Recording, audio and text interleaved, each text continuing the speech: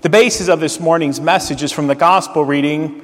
I tell you, there is rejoicing in heaven over one sinner who repents than 99 who do not really need to repent.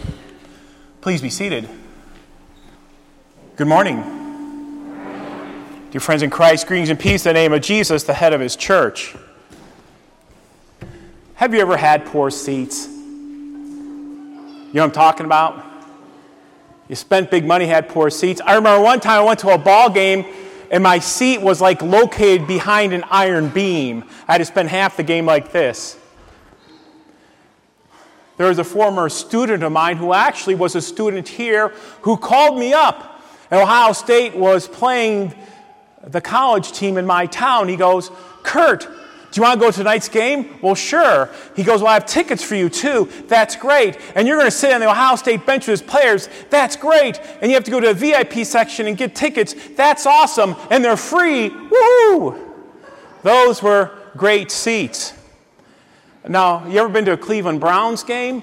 They have this program sponsored by a company, and before the game kicks off, they take two players in a nosebleed section, and they sort of like put them in seats down the 50-yard line, and they're free. Wow, that's great. You know, it was really hard to get Cleveland Browns tickets until after last Sunday's game, but now they're really available, okay? So talking about seats, our Lord shares that for those who are robed in Christ in faith, that they will dine with him forever. For those who are robed in belief, they will dine with him forever at an eternal banquet. But those who are not properly robed in faith, they will be cast out into the darkness where there's weeping and gnashing of teeth. Every week we come into this house and we confess that Christ is seated where? At the right hand of God. It's a position of power. The early Christian church, the pastor used to sit there and the congregation had to stand for the service. Seriously, the pastor had a seat of authority and he preached from there and everybody else had to stand, so I guess there's no more sleeping in church, right? The mother of the sons of Zebedee said, "Lord, let my two sons be seated at your right hand. That'd be a great position for my two dear little boys." And Jesus said, "Do your sons want to be seated with me? Can they drink the cup I'm about to drink of my suffering and my death?" The mother said, "No, that's sort of like getting tickets to the Titanic, a scene on the Titanic. That's not good at all." Talking about seats, in today's Bible lesson just read to you, Jesus talked about seats. He talks about table fellowship. See, you and I, we can't relate to table fellowship because whenever there's a celebration in the cafeteria, we just sit with ever and whoever. When I think about table fellowship, I go back to my days at Euclid Public High School. My high school was so big that we only had 3 classes, sophomore, juniors, and seniors, and there's 1,000 kids in each class. And I remember there's only 3 lunch periods. And so we practiced table fellowship at Euclid Public High School. The jocks sat with the jocks. The football players sat with the football players. No offense, the kids who were known to be in bad activities, we call them burnouts, sat together. The pom-pom and the cheer team sat together. The brainiacs sat together. Then there were those kids, remember? Like they have greasy hair and they never shower and they didn't know how to dress properly. And they all sat at their own table. And later in life I said, what must their home life been like for them to be like that? And then there was a table for the shop guys, the auto mechanic class in a metal shop, and there was a band people sat together, and everybody sat at their own table. Now there's tables for guys like me, like who ran and were Boy Scouts and Girl Scouts. We're just a plain Jane and Joe's. I call them the nerd tables. There are a lot of nerd tables, and of course there's a lot of pretty girl tables, which I thought was really cool. There was even a table for people who rooted for other teams. Like there's some people who rooted for the Yankees. Or they rooted for the Dodgers. Or they rooted for the Cowboys. And maybe a St. Louis or Cardinal fan, 1 or 2 of them, okay? And they all sat together, all right? They didn't sit anyone else. And the big thing about table fellowship was that football players didn't sit with the cheerleaders. And we even had a table for the mentally and physically disabled. The burnouts didn't sit with them. The nerds didn't sit with the cheer team. The shop class didn't sit with the pretty girls. Everybody was relegated to their table, and you better not sit where you weren't supposed to sit because someone would tell you rudely to please go away. That's table fellowship. Our only experience of table fellowship for many of us is our high school cafeteria. But in Jesus' day, there was table fellowship practiced. So here's the deal. So let me ask you, if you don't mind. Where would you sit? What table would you be at? Now go ahead and answer this. Where would Jesus sit? Tell me, where would Jesus sit? Where? He would sit wherever. He'd sit with everybody and anybody. The kids with greasy hair, the kids who are in trouble, the brainiacs, people even root for like the Cardinals and the Cowboys. He'd sit with the nerds. He'd sit anywhere. So in today's gospel lesson, Jesus gets in trouble because he's sitting with sinners. Now let me take this one off the plate real fast. Everybody here is a sinner. We're all sinners. But like the Pharisees, they're not like soup Nazis, they're like table fellowship Nazis. And when they saw Jesus sitting with, the sexually immoral, with like thieves, maybe even politicians, the neighbor who lets his dog do his dog's business in your yard, those type of people, they said, Jesus, how could you let this happen? How could you be sitting with these people? What's the matter with you, Jesus? See, the Pharisees thought, man, we're really good. We got our act together. How could Jesus be sitting with those people and eating with them? So how does our Lord respond? He tells them a parable. Now, this isn't a parable. A parable isn't a nice story for nice children in a nice classroom with nice things. That's not a parable. Now, we think of a parable like that. Parables aren't nice stories for nice children in nice classrooms and everything's nice. But what is a parable? A parable is a fist in a velvet glove. Let me explain a little further. When Jesus tells a parable, not all can understand them. What do you mean? They're sort of like children's messages. No, they're not. Parables have deep spiritual meanings. Their meanings come from heaven. There are some people who cannot hear a parable because it is spiritually discerned. It comes from the deep realm of God, and not everybody can understand a parable, even though it's couched in earthly terms. A parable brings a heavenly blessing, and in all of them, someone's getting their lunch handed to them. So when Jesus tells a parable, someone's getting a knuckle sandwich. Jesus is pointing out someone's sin when he tells them a parable. So Jesus tells them a parable, and it comes from Luke 15. Now, if you look up in the dictionary what a parable is, it's going to say Luke 15. Luke 15 is like the par excellence chapter of the Bible of parables. And the genre is lost and found. So Jesus tells a couple parables like this. He goes, there's this sheep herder who owned 100 sheep, and one went away, and the master went and looked for that. You and I would cut our losses and say, big deal. 99% is a really good retention rate. I don't care about the lost sheep. Jesus tells a parable about a woman who has 10 pennies, and she loses one. You and I would say, what's the big deal? I'm not going to tear up my house for a penny. You see, what Jesus was getting at was the Pharisees who despised the people Jesus sat with. Jesus was getting with the Pharisees who were as much sinners as the people that Jesus was sitting with. That's the point Jesus is getting to.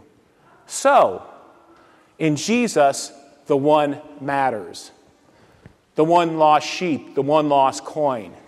To Jesus, he has come to seek and save the lost. To Jesus, the one is the one who is being called to repent. Repent, for the kingdom is at hand. To Jesus, the one person he cares about are the sexually immoral. The neighbor who lets their dog do the business in the yard. They're the politicians and the liars and the cheats. Jesus cares as much for them as he does for the Pharisees. The one matters to Jesus. You hear about the little boy? He went on vacation. He went on vacation to the ocean, and he loved walking on the beach in the morning. And every morning he walked on the beach, dozens and dozens of starfish would come ashore. They're swept up there and they're dying. And the little boy spent a half an hour, and with all his might, he threw back as many starfish as he can so they wouldn't die. Then there's a man who lived on that same beach for decades. He said, little boy, I've been here many years. You're not going to be able to save them all. And you're going back home on vacation. What's going to happen to the starfish then? But the little boy had a starfish in his hand. He said, you're right, but to this one, it matters the world, and he throws them back. You see, Jesus cares for the one. He cares for the person to repent. No matter what table they sit at, with a burnout, with the greasy hair, the physically disabled, with the nerds or the pretty girls, he cares about the one.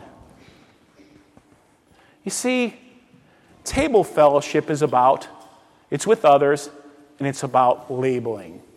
Pretty girls and jocks and the kids with greasy hair and the physically disabled and the nerds. It's all about sinful judgment. You see, one group was perceived to be dirty on the outside, but were open to grace. Those sinners that Jesus sat with were open to what Jesus had to say to them. I am your Savior. I love you.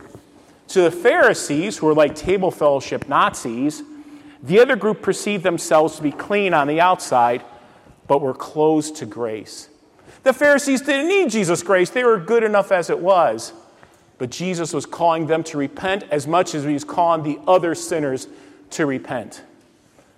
See, Jesus has two labels. This is how Jesus sees the world. Jesus sees the world as those who repent of their sins and those who don't repent of their sins. Jesus sees the world as those who are saved and those who are damned to hell. Jesus sees the world as children of God and children of damnation. Jesus sees the world as sheep who are saved and goats that are lost. He perceives the world as the right and the left that is lost. And he perceives the world, all of us here, as those who are sorry for their sins or those who aren't sorry for their sins. Because doesn't the Bible say that if we say we have no sin, we what? Deceive ourselves and the truth is not in us? Jesus says, repent, for the kingdom of God is at hand. God has granted them repentance to eternal life. That's how Jesus sees the world, as repentant or non-repentant. He doesn't see the world as pretty girls and jocks and girls in shop class and the nerd tables. He perceives all of us as either repentant of our sins or not sorry for our sins. Dr. Martin Luther, the great reformer of the church, said this: Jesus Christ came to save sinners. Well, what's the big news about that? Everybody knows that. No, let me explain it to you. Jesus Christ came to save sinners. And if you do not perceive yourself as a sinner, Jesus Christ did not come to save you. He came to save sinners. Well, I'm not that bad of a sinner. You should see my neighbor down the road. I'm not that bad of a sinner. You should see the guy I work with. I'm not that bad of a sinner. Come to Thanksgiving dinner at my house and I'll show you real sinners. Well, Jesus Christ came to save who? Sinners. Chief of sinners though I be, Jesus Christ died for me. Well, if St. Paul calls himself the chief of sinners, then I must be the super-duper chief of sinners. He came to save sinners. Martin Luther said this. Repent, he says this: when our Lord and Master Jesus Christ said repent, he willed the entire life of believers to be one of repentance. My life and your life, before we go to bed at night, we repent of our sins. We repent of our sins of sometimes coming to church because we have to. Repent of our sins because I didn't turn my head when I saw the attractive person. We repent of our sins when I walk out of a public worship service instead of hearing God's house, hearing God's word. Repent of our sins, whether I gossip about my neighbor. Repent of our sins, I'm not as generous as I used to be. Repent of our sins when we're disrespectful to the word of God being preached here, and we make coming to church a show. Repent of those sins. Our Lord and Savior Jesus Christ said, the life of a Christian is a life of daily repentance. So every day, before I go to bed at night, before you go to bed at night, Lord God, here's all the sins I committed, the sins I know about and the sins I don't know about. Forgive me, please. You see, Jesus Christ calls us to repent. And for those who repent, they are forgiven. You see, there's always room at God's table and God's seat for those who repent. The seat's always open, the door's always open, for Jesus Christ died for you to forgive you and redeem you. He confirms it in the Lord's Supper. We receive his body and blood, and it's renewed there in the waters of baptism. You repent, and your baptism grace comes right back to you.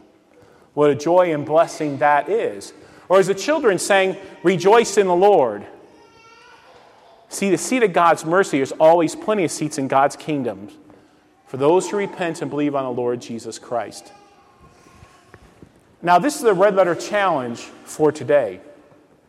Now, we're going through a red letter challenge Bible study, many in small groups. For those who repent, Jesus says, come with me to a quiet place and get some rest. For those of us who many times are beat up by sin, the temptations of the devil, come with me and find a place to rest. For I will give you mercy, and I will give you eternal rest. And I'll have a place for you at my eternal banquet in heaven. So you heard the senior choir sing this. How about this for a closing thought? Amazing grace, how sweet the sound that saved a wretch like me. I once was lost, but now I'm what? Found. I was blind, but now I what? See. And all God's people say, Amen.